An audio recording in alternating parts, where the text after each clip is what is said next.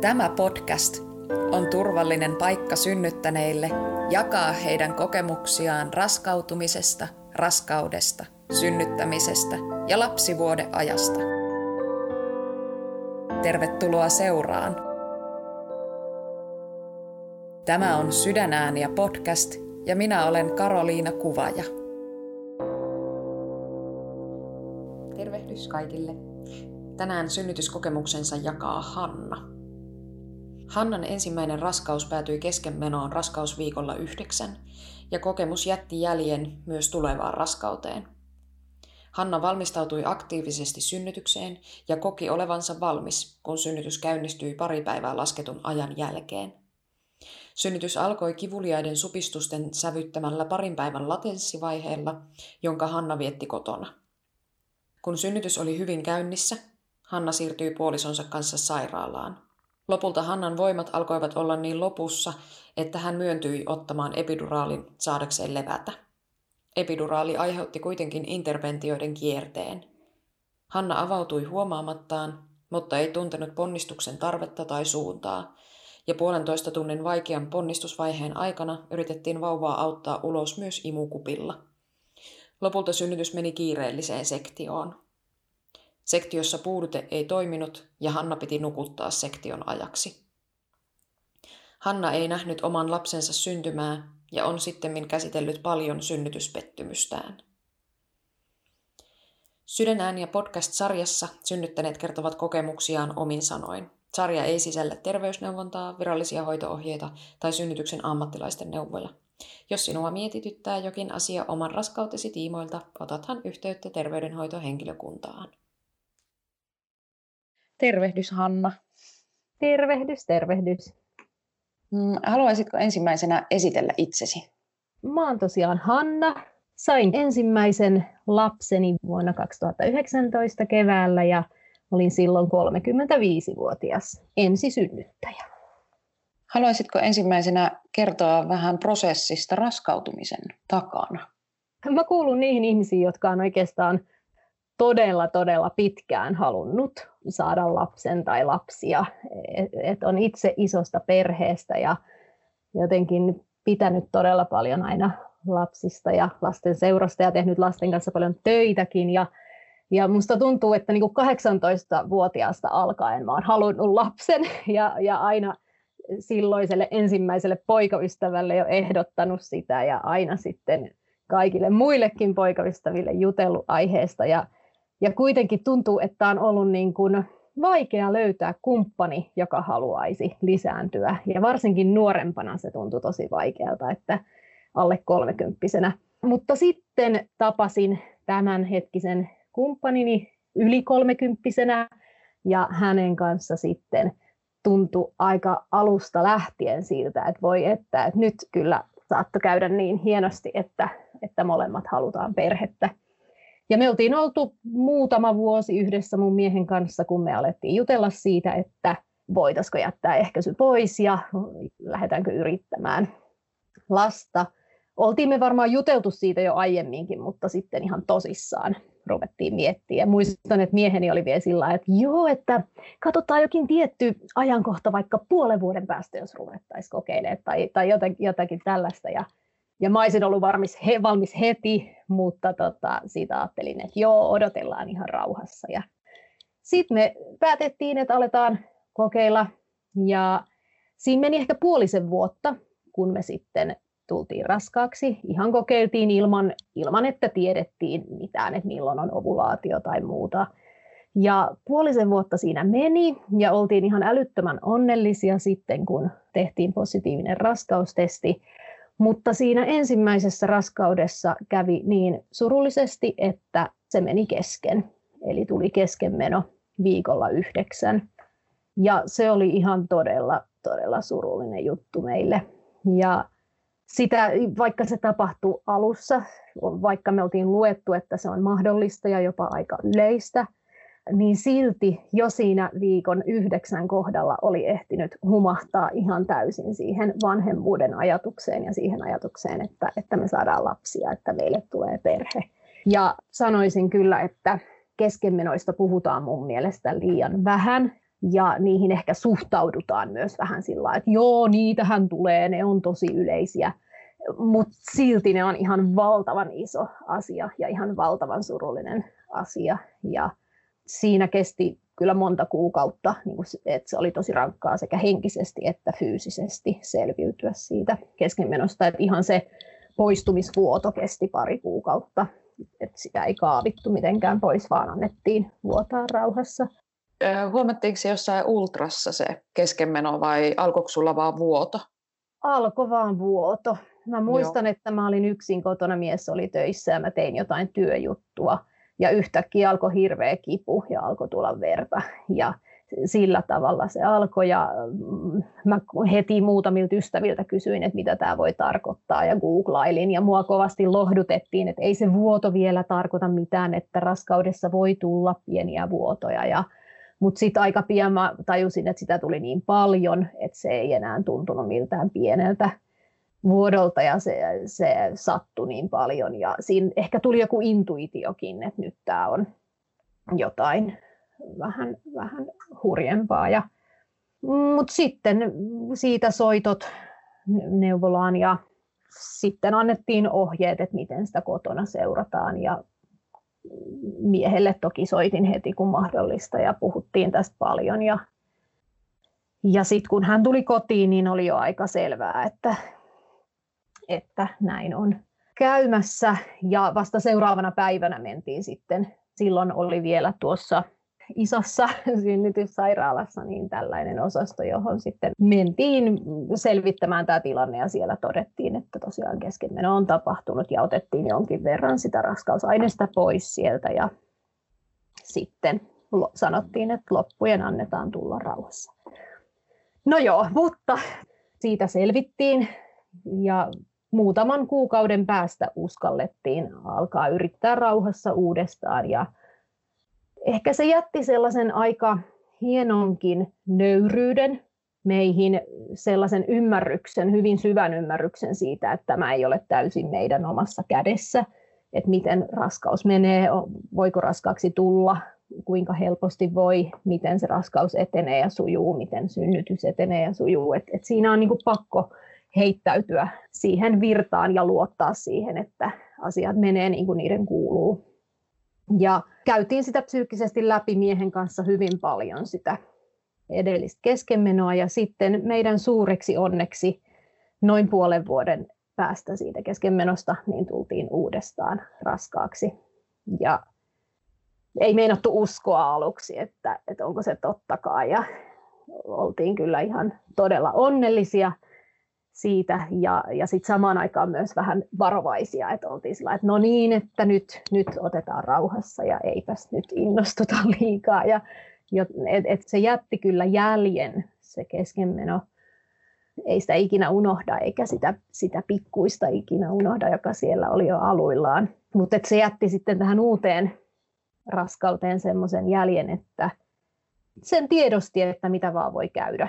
Mutta sitten kuitenkin me päätettiin myös, että luotetaan ja annetaan elämän kulkea eteenpäin. Ja ehkä kaikista jännittävintä siinä uuden raskauden etenemisessä oli se alku, eli ensimmäiset 12 viikkoa, jotka on ne sellaiset viikot, joissa se riski saada keskenmeno on suurin, niin sitä jännitti, että tapahtuuko se uudestaan. Mutta onneksi ei tapahtunut ja sitten kun 12 viikkoa oli mennyt, niin sitten musta tuntuu, että mä rentouduin ja antauduin sille odotukselle ihan eri tavalla. Ja tiesin toki, että voi tapahtua keskenmeno vielä sen jälkeenkin ja missä vaiheessa tahansa voi tapahtua mitä vaan, mutta silti päätettiin, että rentoudutaan ja myös nautitaan siitä raskaudesta niin paljon kuin mahdollista. Miten sä voit raskausaikana? Mä voin pääosin todella hyvin. Alkuraskaudesta olin aika väsynyt, ihan yllätyin, että miten tässä voi olla näin väsynyt. Ja myös jonkin verran oli semmoista itkuisuutta. Mutta sitten keskiraskaudessa voin ihan okosti, toki välillä juuri väsytti ja välillä jotain pientä tuntemusta kehossa. Mutta sitten loppuraskaudessa musta tuntuu, että mä voin erityisen hyvin. Että oikeastaan viimeinen kolmannes oli mun mielestä kaikista ihaninta aikaa. Et vaikka se paino lisääntyi koko ajan täällä vatsan alueella ja vatsa kasvoi ja liikkuminen vaikeutui, niin silti se oli musta aivan ihanaa aikaa. Et tietysti kun alkaa tuntea vauvan potkut ja alkaa sitten lopulta nähdä kaikki ne liikkeet ja se iso vatsa on musta aivan upea juttu, niin mä nautin siitä tosi paljon ja olin sillä lailla onnekas, että ei tullut mitään isompia vaivoja raskauden aikana. Ei ollut pahoinvointia missään vaiheessa ja että oikeastaan väsymys oli ainoa, mutta sitten mä lepäsin enemmän kuin normaalisti ja aloin toki kävellä hitaammin ja liikkua vähän eri tavalla sitten raskauden edetessä. 2 kertaa kävin osteopaatilla, kun oli jonkinlaisia pieniä vaivoja lantion alueella ja selän alueella, mutta osteopaatilla käynti helpotti heti. Sekin oli hienoa huomata, että jos tulee jotain pieniä kipuja tai isojakin kipuja tai vaivoja, niin niihin saattaa löytyä apu. Miten sä valmistauduit synnytykseen? Mä valmistauduin synnytykseen omasta mielestäni aika paljon. Ja ennen kaikkea lukemalla ja tekemällä hengitys- ja rentoutusharjoituksia ja käymällä tämmöisessä niin kuin raskausajan joogassa. Mä aloitin sen valmistautumisen siis monta kuukautta etukäteen jo. Alettiin molemmat miehen kanssa lukea kirjoista erilaisia kuvauksia synnytyksestä, synnytyksen etenemisestä ja erilaisia synnytyskokemuksia mä luin aika paljon. Jossain vaiheessa kävi niin, että mä aloin lukea sit enemmän ja mieheni ei enää lukenut niin paljon, mutta sitten me juteltiin aiheesta myös paljon. Mä huomasin, että mulla oli kuitenkin koko ajan vähän sellainen olo, että pitäisikö mun valmistautua vielä enemmän. Että olisiko pitänyt mennä joillekin kursseille tai kun on kaikenlaista nykyisin tarjolla, miten voi valmistautua synnytykseen. Mutta sitten mä kuitenkin ajattelin, että mä en mene mihinkään niin kun maksullisiin toimintoihin muuhun kuin siihen raskausajan joogaan. Et mä ajattelin, että mä haluan jotenkin vähän niin kuin itsekseni kuitenkin valmistautua siihen. En tiedä, tekisinkö toisin, jos tulisin joskus vielä raskaaksi. Mutta tosi paljon tein siis erilaisia rentoutushengitysharjoituksia, tosi paljon luin synnytyksestä sekä kirjoista että netistä. Miltä susta tuntui silloin laskettuna aikana? Aika kivalta. Me oltiin juuri ennen lasketun ajan päivää. Me käytiin mun miehen kanssa vähän niin kuin treffeillä, yhdellä keikalla. Ja se tuntui tosi kivalta, oli vielä tosi hyvä olo. Ja sitten kun tuli se lasketun ajan päivä, mä olin just siellä raskausajan joogassa silloin ja sekin tuntui kivalta. Sitten mä vaan ajattelin, että nyt vaan odotellaan. Ja toivoin kyllä kovasti, että toivottavasti ei jouduta menemään käynnistykseen, että toivottavasti synnytys tästä lähtisi itsestään jossakin vaiheessa. Ja sitten se parin päivän päästä lähtikin ensin latenttina ja sitten lopulta kunnolla. Miten se sitten käynnistyi? En tiedä, mikähän kaikki siihenkin sitten vaikutti. Mietin, että vaikuttiko se raskausjoogakin, kun siellä tehtiin sellaisia vähän niin kuin käynnistäviä harjoitteita, kun siellä oli tosi moni just loppuvaiheilla ja muuta, mutta mulla alkoi niin kuin lauantaina supistukset ja vasta sitten maanantai-tiistai yönä syntyi lapsi. Mulla oli niin kuin lauantai ja sunnuntai supistuksia, jotka oli kuitenkin epäsäännöllisiä ja se väli saattoi olla semmoista 20-30 minuuttia. Ja mä yritin silloin lauantaina kovasti niin kuin boostata ja tehostaa niitä supistuksia, että ne lähtis tiheemmin tulemaan, mutta ne ei lähtenyt. Ja muistan, että käytiin kävelyllä ja siellä mä otin kalliota vastaan metsäpolulla niitä supistuksia ja käytiin kaupassa ja muistan aina, että nojasin jäätelöaltaaseen ja siinä otin supistuksia vastaan. Mutta ne ei vaan lähtenyt tihentymään. Ja otin sen lauantai-sunnuntai-yönkin niitä vastaan, mutta epäsäännöllisesti edelleen. Ja sitten sunnuntaina soitin naisten klinikalle, että mitä ihmettä mä voin nyt tehdä. Tämä on niinku aika raskasta, että niitä tulee koko ajan, mutta ei tarpeeksi usein. Ja ne ei ollut myöskään tarpeeksi voimakkaita vielä. Et ne oli kivuliaita, mutta ei niin kivuliaita, etteikö niistä olisi selvinnyt ihan vielä täysin ilman TENS-laitettakin ja näin. Niin, no sunnuntaina me sitten käytiin, tai lopulta sanottiin sieltä naisten klinikalta, että tulkaa käymään täällä, katsotaan tilanne. Ja me käytiin siellä ja siellä tehtiin sisätutkimus ja todettiin, että olen 1 senttimetrin auki ja se ei mitenkään vielä riitä, että takaisin kotiin. Mutta siellä annettiin mulle semmoinen kipupiikki, jotta mä pystyisin vähän lepäämään ennen kuin sitten se varsinainen synnytys käynnistyy jossakin vaiheessa. Niin siellä annettiin semmoinen ja oli vähän pettymys lähteä kotiin ja saada kuulla, että se on edennyt niin vähän. Mutta sitten mä todella sain nukuttua, koska se kipupiikki jotenkin oudosti vei ne supistukset pois. Ja sain nukuttua jonkin verran ja sitten seuraavana yönä, sunnuntai-maanantai-yönä alkoi sitten kello 2 ihan kunnolla synnytys. Tai supistukset lähtivät kunnolla käyntiin ja olivat kivuliaita ja alkoivat koko ajan tiivistyä. Miten sä otit niitä supistuksia vastaan sen 2 vuorokautta melkein?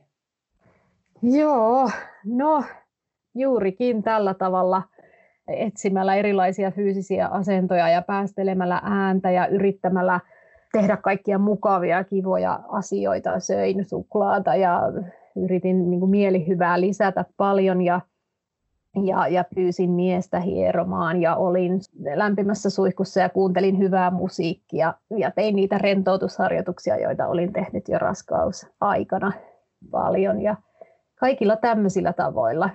Ja sitten tosiaan lopuksi onneksi silloin sunnuntaina sain levättyä sen kipupiikin oton jälkeen. Ja sitten kun ne alkoi sunnuntai-maanantai-yönä taas uudestaan, niin otin taas näillä samoilla tavoilla vastaan.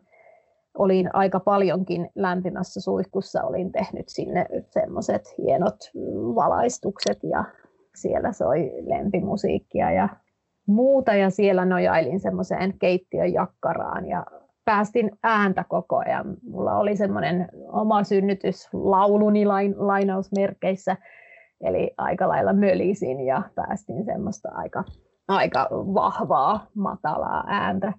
Ja sitten lopulta, kun en enää pystynyt noilla muilla keinoilla olemaan, niin herätin siinä noin kello 7 maanantai-aamuna miehen ja sanoin, että viritetään se TENS-laite nyt mun selkään. Ja sitten mä otin TENS-laitteen avulla supistuksia vastaan. Toki pidin noita muita juttuja mukana, musiikkia ja kaikkea sellaista siinä vielä. Ja nautin, kun kevät aurinko tulvi valtavasti ikkunoista, niin siitä sai hurjasti voimaa ja energiaa.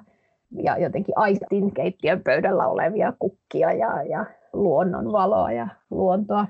Ja aina niiden supistusten välissä yritin niin kuin rentoutua kovasti ja hengitellä. Mutta se TENS-laite oli mulle ihan mielettömän hyvä ja toimiva. Ja sitä käytin niin kuin aamu 7 kello 2 päivällä kotona. Ja sitten kello 2 sanoin, että nyt kyllä soitetaan synnytyssairaalaan, että nyt on pakko päästä lähtemään. Ja mä muistan, että mun mies vielä sanoi, että ei nyt lähdetä ihan vielä, ettei vaan jouduta taas kääntymään takaisin. Ja sitten mä vaan huusin, että ei kun nyt on pakko. Ja sitten kun lähdettiin, niin mä siinä taksissakin siis huusin valtavasti tai pidin sitä mölyäni ja sanoin heille, että aivan hiljaa aina kun tulee supistus ja niitä tuli suunnilleen 5 minuutin välein. Ja he olivat hienosti hiljaa taksikuski ja mieheni, mutta sitten aina kun supistus oli ohi, he jatkoivat rupattelua. Oi taivas.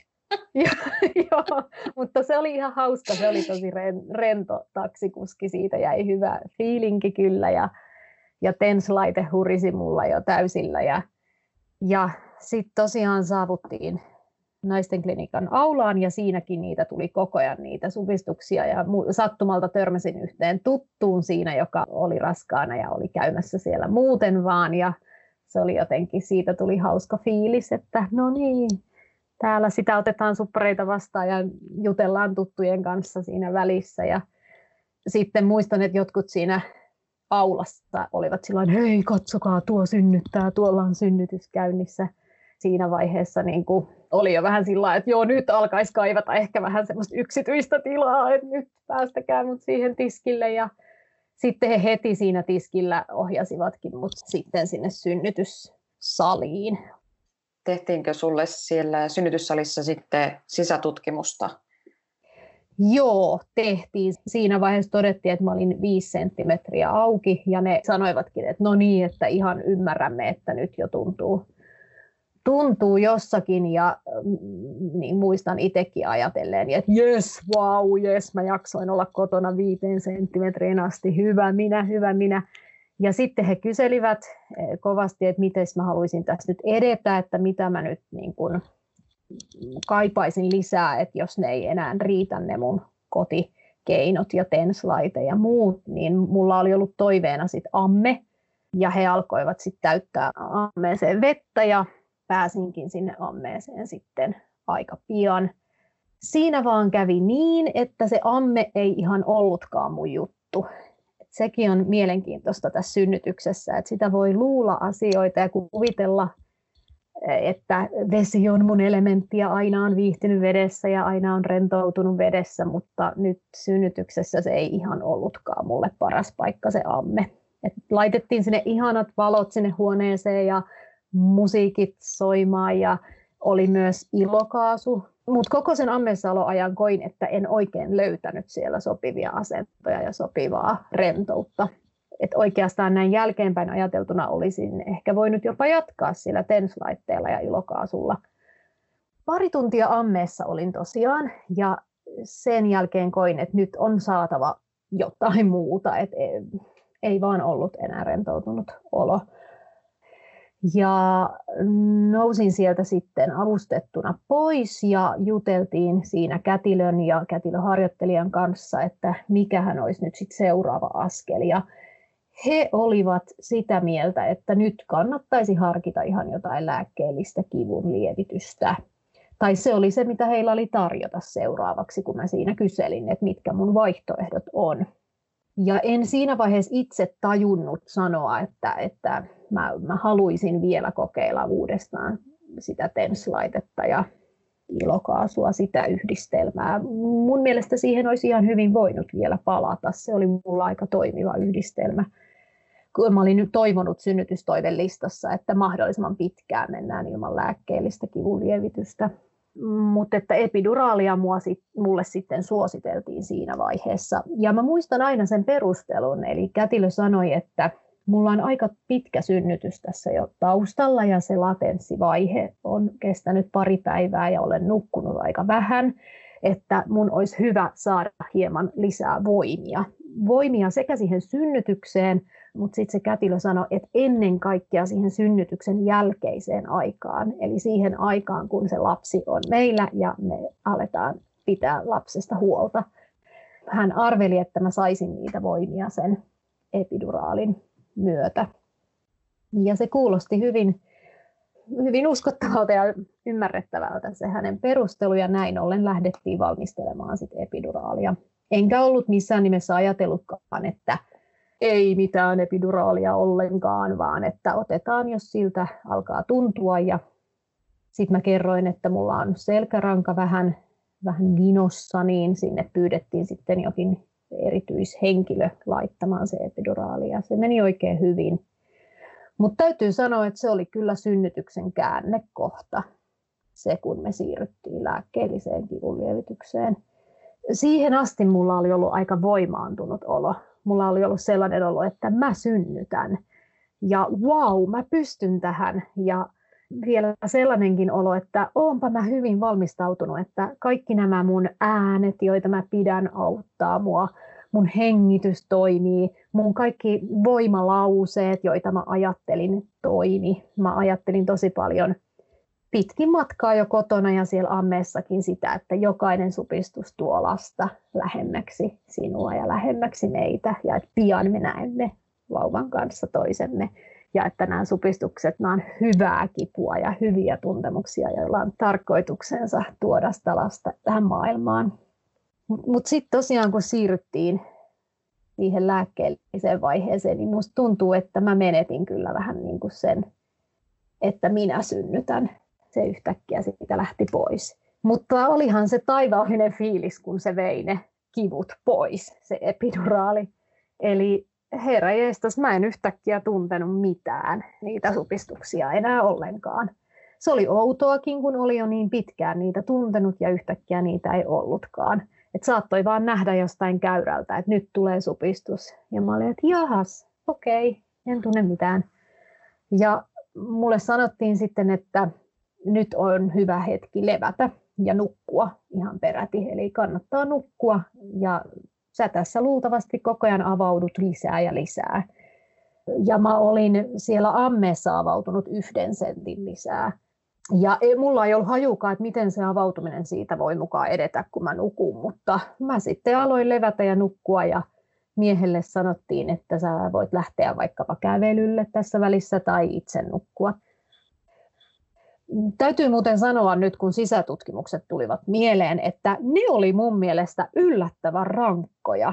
Normaalisti gynekologilla käydessä ja näin ei ole ollut mitään ongelmaa, mutta nyt kun ne paikat oli ilmeisesti niin jotenkin kipeät ja turvonneet ja niin erilaisessa tilassa tuolla alhaalla, niin mua ainakin sattui todella paljon sisätutkimuksen tekeminen. Ja he joutuivat niin kuin tosi varovaisesti tekemään sen, jotta he edes pystyivät, kun mä vastustelin sitä niin paljon. Joo. Saitko sitten ihan nukuttua siinä kohtaa sen epiduraalin kanssa? Sain ainakin levättyä. Ja sitten siinä alettiin valmistella myös vuoronvaihtoa. Eli meidän kätilö ja meidän harjoittelija olivat jossain vaiheessa kertoneet, että vuoro vaihtuu jossain vaiheessa. Se meitä jo etukäteen harmitti, koska me tykättiin tosi paljon meidän ekasta kätilöstä ja harjoittelijasta.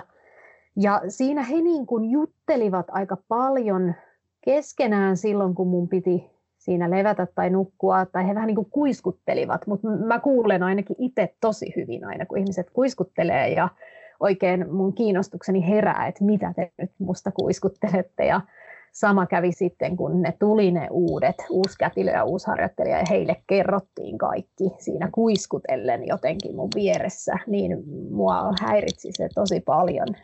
Mulle olisi ehkä ollut parempi, että ne keskustelut olisi käyty jossain muualla kuin siinä mun korvan juuressa. Sen jälkeen, kun mua on tultu sitten vähän niin kuin herättelemään tai sanomaan siihen, että hei nyt voisit alkaa heräillä, että nyt on aika tehdä sisätutkimus. Ja siinä tekivät sen sisätutkimuksen ja siinä sanoivat, että hei, olet 10 senttiä auki, nyt on aika alkaa ponnistaa. Se oli todella hämmentävää. Siis mä olin myös aivan kyllä onnessani, kun tuntui, että siinä ammeessa se oli auennut niin vähän 2 tunnissa, sen sentin vaan. Niin mä ajattelin, että okei, nämä loput sentit, ne kuinkahan kauan näissä tulee menemään. Että olin kyllä todella hämmentynyt, että yhtäkkiä että olin sen epiduraalin voimin jotenkin auennut loppuun. Mutta kyllähän se tuli puun takaa se, että nyt pitää lähteä ponnistamaan. Jos mä olisin tiennyt, että se ponnistus on jo näin kulman takana, niin mä olisin vähän kysellyt etukäteen kätilöltä ja harjoittelijalta, että antakaa jo etukäteen vinkkejä tai miten me nyt tämä ponnistusjuttu tullaan tekemään. Tuntui, että me ei ehditty jutella siitä ollenkaan, koska mä en tajunnut, että me ollaan jo niin pitkällä. Ja mä en ollut aikaisemmin tajunnut ennen sitä epiduraalia, kun otti koko ajan niitä supistuksia vastaan, niin siinä ei niin kuin ollut ehtinyt ja tajunnut kysellä siitä ponnistuksesta mitään. Ja tuntui, että se alkoi niin kuin vähän liian äkisti se ponnistaminen.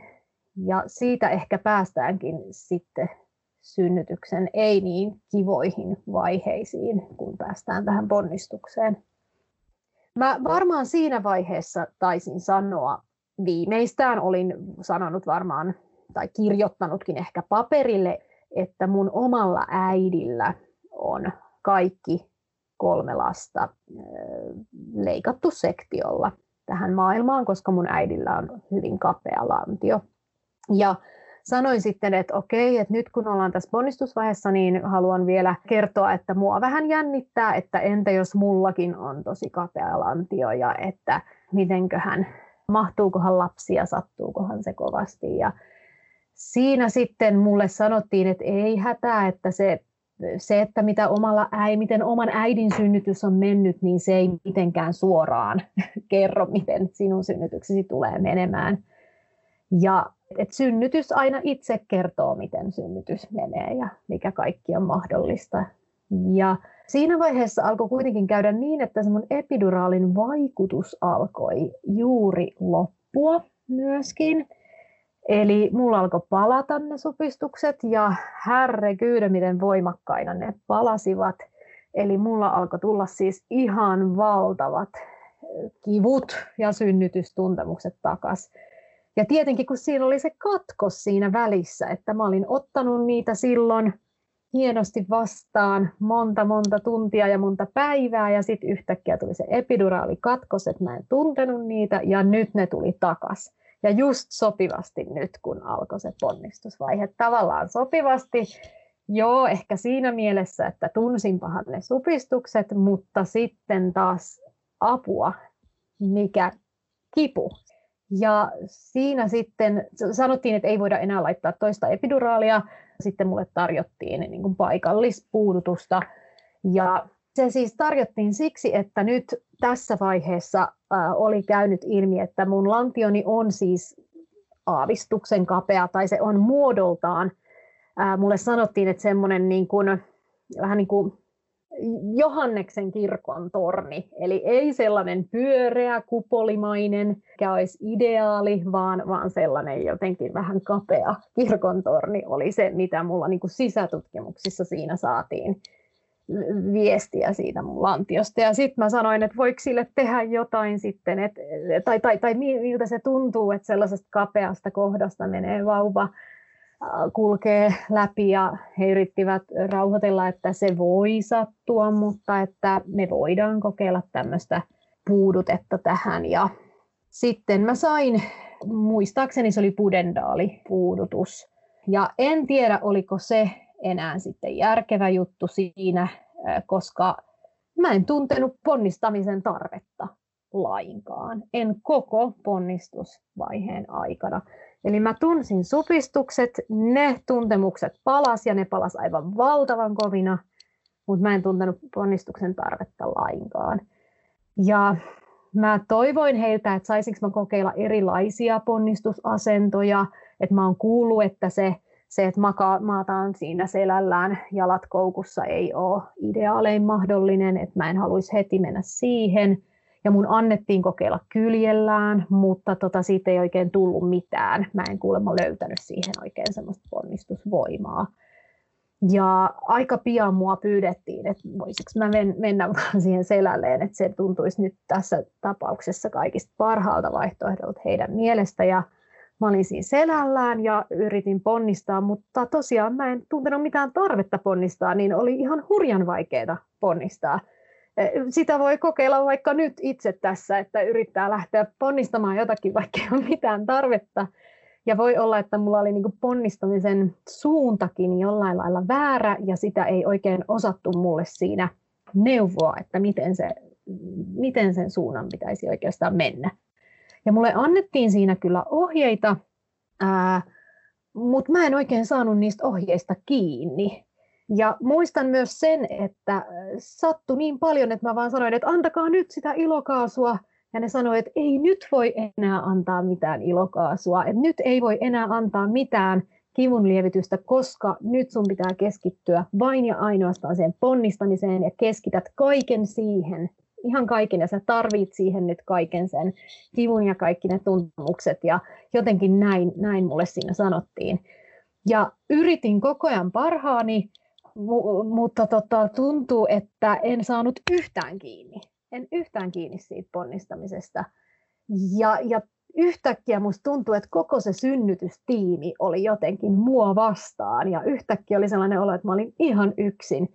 Että mun mies yritti sanoa niitä samoja asioita kuin mitä kätilö ja harjoittelija. Tietysti hän yritti sanoa niitä, kun ei hän tiennyt, mitä muutakaan voisi sanoa. Ja mitä he kaikki mulle hoki koko ajan oli, että nyt kun ponnistus alkaa, niin sä et saa päästää ääntä ja pidätä hengitystä, älä päästä mitään ääntä ja vain ponnista. Ja mä olin aivan järkyttynyt, koska mä olin luullut, että nimenomaan äänen päästäminen ja hengitys on ne jutut synnytyksessä, joilla niin kuin pääsee pitkälle. Ja mä olin niitä supistuksia ottanut nimenomaan äänen ja hengityksen avulla vastaan. Ja yhtäkkiä ponnistuksessa mut vietiin ääni ja hengitys pois. Ja se oli ihan hirveetä. Se, että mua niin kuin käsketään, että älä hengitä, älä päästä ääntä. Ja joka kerta, kun mä ponnistin, mä olisin halunnut päästää ääntä. Ja mä olisin halunnut edes kerran saada kokeilla sitä, että entä jos mä päästän ääntä, tai entä jos mä yritän ottaakin rennosti ja hengittää ja sillä tavalla ponnistaa. Mutta mä en saanut. Tai että mä vaan sain niin vastakkaiset ohjeet ja niin voimakkaalla äänenpainolla joka suunnasta, että mun oli pakko yrittää vaan toteuttaa niitä ja luottaa, että he ovat oikeassa, he tietävät, miten tämä pitää tehdä. Mutta mä en saanut ollenkaan kuunnella mun omaa intuitiota, että miten mä olisin sitä ponnistusta lähtenyt kokeilemaan. Ja se ponnistusvaihe oli mun mielestä todella ikävä ja koen, että en ollut tarpeeksi osannut valmistautua siihen, koska kaikki mitä mä olin lukenut ja kuullut, niin niissä oltiin enemmän keskitytty supistusten vastaanottamiseen ja siihen koko pitkään synnytysprosessiin, mutta aika vähän olin lukenut itse asiassa ponnistuksesta. Ja sekin, mitä olin siitä lukenut tai kuullut, niin ei ollut ollenkaan tommosta, että mun pitää pidättää hengitystä ja ihan täysiä työntää ja puskea, enkä mä saa päästä ääntä. Et mä olin lukenut itse asiassa ihan päinvastaisiakin ohjeita, että myös ponnistuksessa voisi niin kuin sillä rentoutumisella olla tosi tärkeä rooli. Toki he sanoivat mulle, että rentoudu aina tässä välissä. Ja yritin parhaani kyllä. Ne vaan tuli tosi tiiviisti ne supistukset ja tosi kivuliaasti, että siinä ei niinku semmoista rentoutumisaikaa kauheasti jäänyt. Ja muistan vaan, että huusin kyllä aina, kun oli se väli, niin huusin täysin, että mä en pysty tähän, mua sattuu niin paljon, että mä en pysty tähän ja auttakaa mua ja tämän kaltaisia lauseita huusin. Ja he kaikki sanoivat, että kyllä sä pystyt ja sä teet tosi hienosti ja sä teet niin hienoa työtä ja upeasti menee ja jaksa. Että he kyllä niin kuin yrittivät kannustaa, mutta että samaan aikaan mulla oli semmoinen outo olo, että nyt nuo kannustuslauseet ei enää riitä tai auta, vaan nyt tarvitaan jotain, että me voitaisiin kokeilla eri asioita. Tai jälkeenpäin mä oon ajatellut, että olisiko mulle jopa voinut toimia se, että mulle vaikka työnnetään sormet sinne pimppiin ja sanotaan, että yritän nämä puskea pois täältä. Eli että mua olisi jotenkin konkreettisesti autettu ymmärtämään, että mihin suuntaan mun pitää ponnistaa, millä tavalla mun pitää ponnistaa. Että musta sitä yritettiin aika yhdellä ja samalla tavalla. Ja siinä kesti 40 minuuttia tuolla tavalla, kunnes sitten pyydettiin lääkäriä paikalle ja lähdettiin arvioimaan, että pitäisikö siirtyä imukuppivaiheeseen. Sitten mun mies toki oli ihan upeasti siinä koko ajan vierellä ja pyyhki jollain rätillä hikeä ja näin mutta sitten tuntuu, että vähän niin kuin kaikki sanat, mitä siellä sanottiin, niin jollain lailla ärsytti ja en tiedä. Sitten mä huomasin, että mun pyöri ihan hirveä määrä ajatuksia jostain syystä yhtäkkiä mielessä siinä myös, varsinkin niinä hetkinä, kun ei pitänyt ponnistaa. Ihan kaikenlaisia omituisia ajatuksia ja sitä mä niin kuin jäin miettimään, että olinko mä jotenkin, tai mä jäin miettimään semmoista eläimellisen voiman ja eläimellisen rauhan kaipuuta. Joku sellainen olisi siinä ehkä ollut mulle tarpeen, että olinko mä vähän liikaakin vielä tietoinen ja ajatuksissani siinä.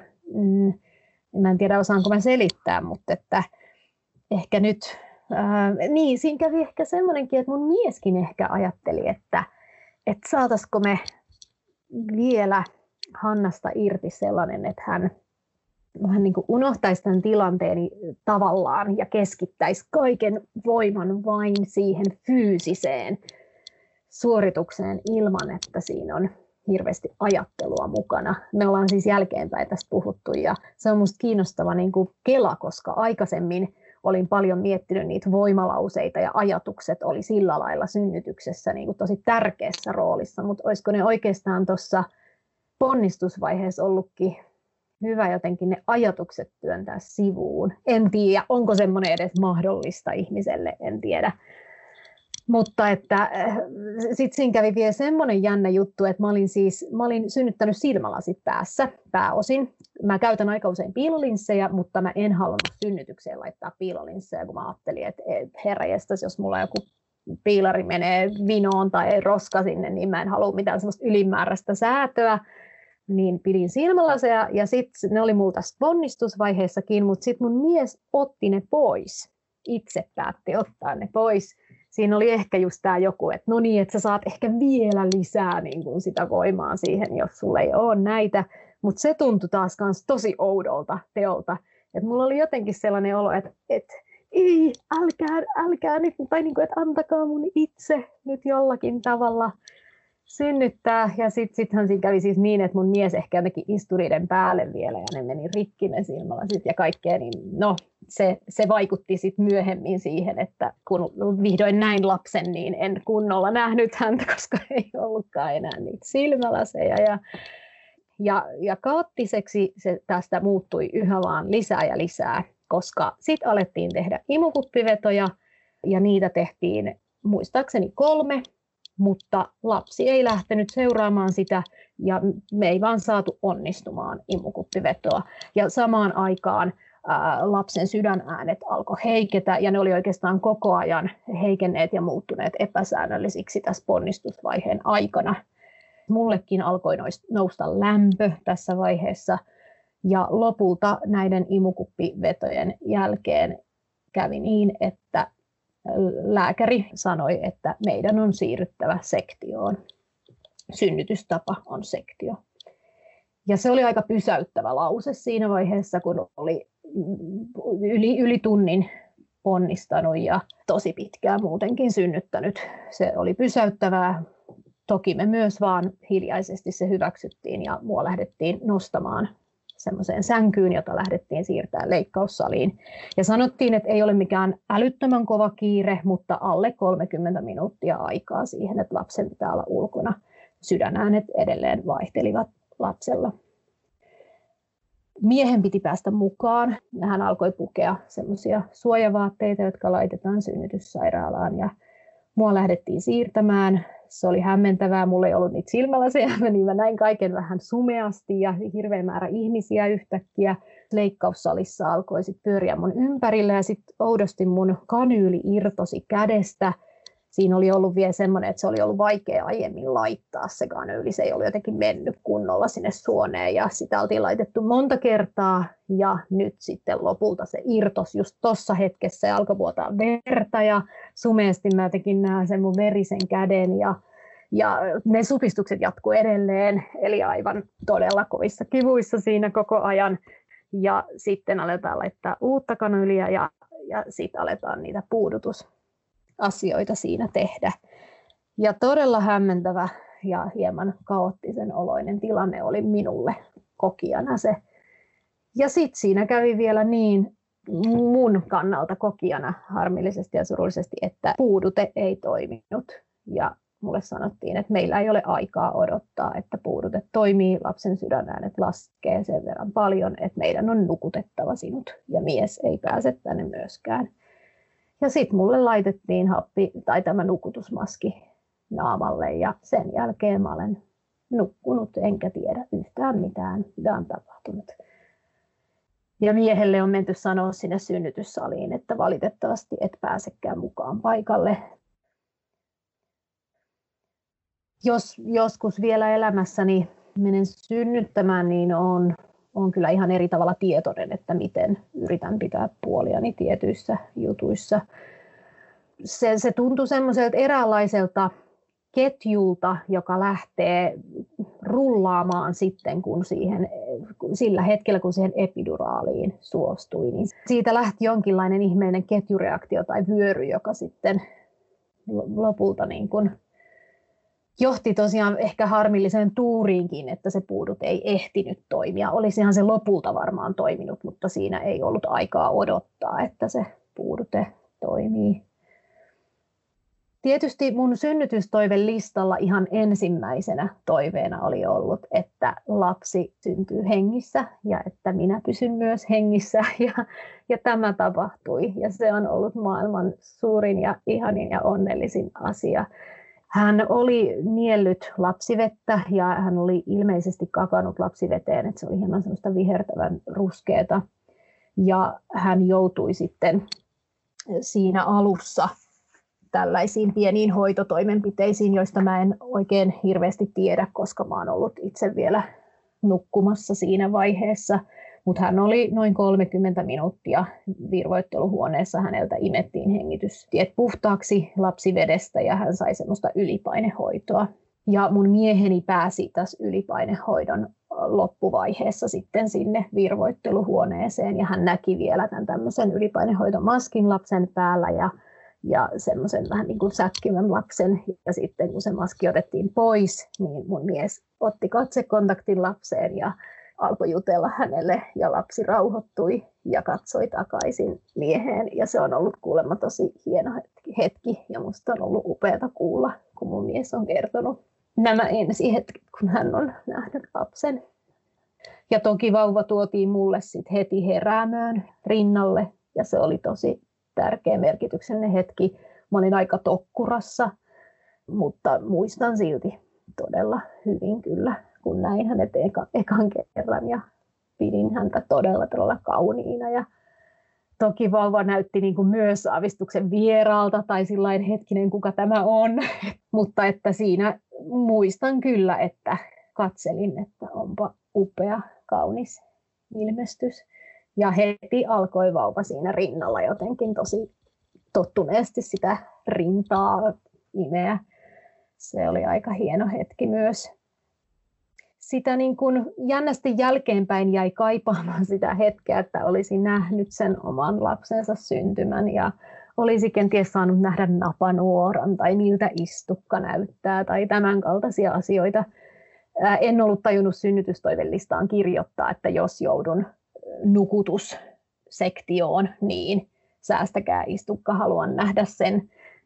En ollut tajunnut kirjoittaa, sekin olisi ehkä kannattanut kirjoittaa. Sen sijaan olin kirjoittanut, että tehkää ihmeessä kaikki huuhtelut lapselle, bakteerihuuhtelut tai tämän tyyppiset, tai pumpatkaa napanuorasta hyvät aineet ja muut tämmöiset, jos joudun sektioon. Ja kaikki semmoinen oltiin sitten tehty. Et se on ehkä ihan hyvä synnytyslistoja tehdessä muistaa, että myös sektioon voi olla, siihenkin voi olla toiveita. Miten kauan te olitte siellä sairaalalla? Alku siellä sairaalassa oli tosi rankka. Siis, siinä oli käynyt vielä niin, että siinä sektioleikkauksessa mun kohtuviilto, joka sektiossa tehdään, niin se oli revennyt kuulemma aika syvälle sinne vasemmalle vielä lisää. Eli se oli lopulta ollut aika iso operaatio ja menetin siinä noin litran verta. Ja en tiedä, vaikuttiko se siihen, että mulla oli tosi kovat jälkikivut. Ehkä vaikutti, ehkä ei, mutta olin kovissa kivuissa, sain kyllä paljon lääkitystä ja opiaatteja ja muita, mutta niiden myötä olin myös aika pöllyssä ja näin ollen tuntuu, että mieheni oli kyllä lapsen ensisijainen hoitaja koko sairaalassaoloajan. Ja mulla meni tosi paljon voimia ja energiaa ihan siihen omaan toipumiseen. Siinä kuitenkin lasta pidettiin niin paljon rinnalla kuin mahdollista, että se imetyksen houkuttelu käyntiin niin oli siinä kyllä mun tärkeä tehtävä. Ja kuitenkin tuntui ihan hurjalta, että mä en pystynyt niin kuin heti luomaan siihen vauvaan sitä kunnon kiintymyssuhdetta jotenkin, kun ne kivut häiritsi niin paljon tai se oma tila. Mutta muistan kyllä, että yhtenä yönä siellä sairaalassa ajattelin, että nyt en kyllä herätä miestä, joka on jo tosi väsynyt ja vauva itkee. Ja mä tiedän, että mä en oikein pääse tästä sängystä ylös. Mutta sitten mä näin, että vauva on siinä ja katsoo suurilla silmillä ja haluaa syliin. Ja mä kampesin itseni väkisin pystyyn niissä kivuissa semmoiseen istuma-asentoon ja siitä semmoiseen vinoon asentoon. Ja nostin sieltä lapsen syliin ja sain hänet rinnalle ja rauhoittumaan ja nukkumaan. Et muistan, että semmoinen niin kuin leijona-emo-fiilis siellä kyllä lähti syntymään, että hittolainen, mä pystyn tähän kyllä näiden kipujen lävitse. Ja siellä lähti kuitenkin se, että minä haluan hoitaa tämän lapsen ja hän on niin rakas kuin olla vaan voi. se olikin aika hämmästyttävää, että päivä päivältä se vointi kyllä todella nopeasti lähti kohenemaan. Ja kyllä sieltä sitten pääsi 3 päivän jälkeen itse kävelemään käytäviä pitkin sinne taksille. Ja yllättävän nopeasti niistä rankoista sektiokivuista kuitenkin sitten selvisi. Sitten kun lähdettiin kotiin, niin musta tuntuu, että sekä mulla että miehellä tapahtui joku ihana semmoinen syvään hengittäminen, että nyt me aletaan rauhassa orientoitua tähän lapsen syntymään ja tähän vauvaelämään. Et se sairaalassaoloaika oli ollut aika kaoottista ja aika rankkaa. Lapsivuodeosastolla me saatiin onneksi tosi paljon apua, siitä ihan valtavan suuret kiitokset, että mä sain painaa niin usein kuin halusin sitä nappia. Ehkä siksi, että mulla oli ollut se leikkaus, niin he ei missään vaiheessa sanonut, että älä painele niin usein sitä nappia ja kutsu meitä tänne, vaan siellä henkilökunta kyllä auttoi todella paljon ja mielellään. Ja sain paljon imetysohjausta muun muassa. Ja sitten kotona vihdoin, kun oltiin, niin alkoi semmoinen ihan mieletön rakkaudellinen fiilis levitä kaikkialle. Ja mä olin tosi onnellinen siitä, että imetys käynnistyi sit hienosti ja maito nousi sit kunnolla kotona. Ja siitä tuli suuri onnistumisen fiilis, että vaikka synnytys oli ollut rankka ja aika surullinen ja se itketti mua se synnytys vielä itse asiassa monta viikkoa ja ehkä pari kuukauttakin vielä, että se välillä nostatti kyyneleet silmiin, niin sitten se imetys oli semmoinen voimauttava asia, josta mä sain sit tosi paljon hyvää mieltä, että hei, se lähti sujuu upeasti, jes. Ja sitten toki sekin, että siitä sektiosta päivä päivältä sit toipui ja pystyi alkaa ulkoilla ja muuta, niin se siinä tajus, että kaikki meni nyt kuitenkin ihan hyvin, että kaikki meni näin kuin meni, sille ei enää voi mitään ja monen asian olisi toivonut menneen vähän toisin, mutta kaikki meni kuitenkin loppujen lopuksi hyvin. Meillä on tässä tämä ihana lapsi ja me voidaan nyt hyvin. Ja ylipäänsä ehkä fiilis siitä, että monenlainen synnytys voi olla hyvä. Toki niin kuin toi synnytyskokemuksena ei ollut paras mahdollinen, se tuntui silloin tosi surulliselta, annoin arvosanaksi siitä 4/10. Mutta jälkeenpäin ajateltuna niin moni asia on mennyt myös hyvin ja me ollaan saatu myös paljon apua esimerkiksi lapsivuodeosastolla, mikä on ollut hieno juttu. Tämän kokemuksen jälkeen minkälaisia vinkkejä tai neuvoja sä antaisit henkilölle, joka valmistautuu synnytykseen? Varmaankin tämä perinteinen vinkki, että sitä ei voi ihan hirveästi suunnitella, miten se tulee menemään. Se ei ole ihan täysin omassa kädessä. Eli moniin asioihin kyllä voi vaikuttaa, esimerkiksi supistusten vastaanottoon. Kyllä mun mielestä kannattaa lukea ja selvittää, ottaa tietoa selville ja valmistautua itselle sopivalla tavalla, mutta olla myös mieli ja sydän avoimena sille, että mitä vaan voi käydä. Ja tosiaan voi käydä myös niin, että ei pääse näkemään oman lapsensa syntymää. Se on ehkä sellainen jännä myyttinen kohta, josta puhutaan erityisen paljon. Että se on sitten se upein kohta, se on se sun elämän ikimuistoisin kohta, kun se lapsi syntyy, se syntymän hetki, kun te olette siinä ja saat hänet rinnallesi.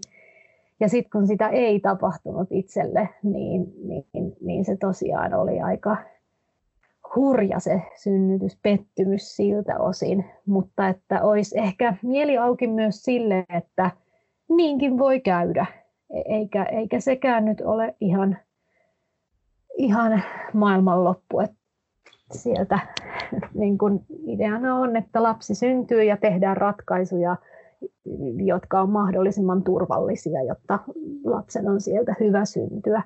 Ja totta kai nykyisin peräänkuulutetaan sitä, että myös äidillä olisi tärkeää, että hänellä on hyvä synnytyskokemus. Ja sitä kohti ehdottomasti pitää pyrkiä mun mielestä ja sitä kannattaa vaatia.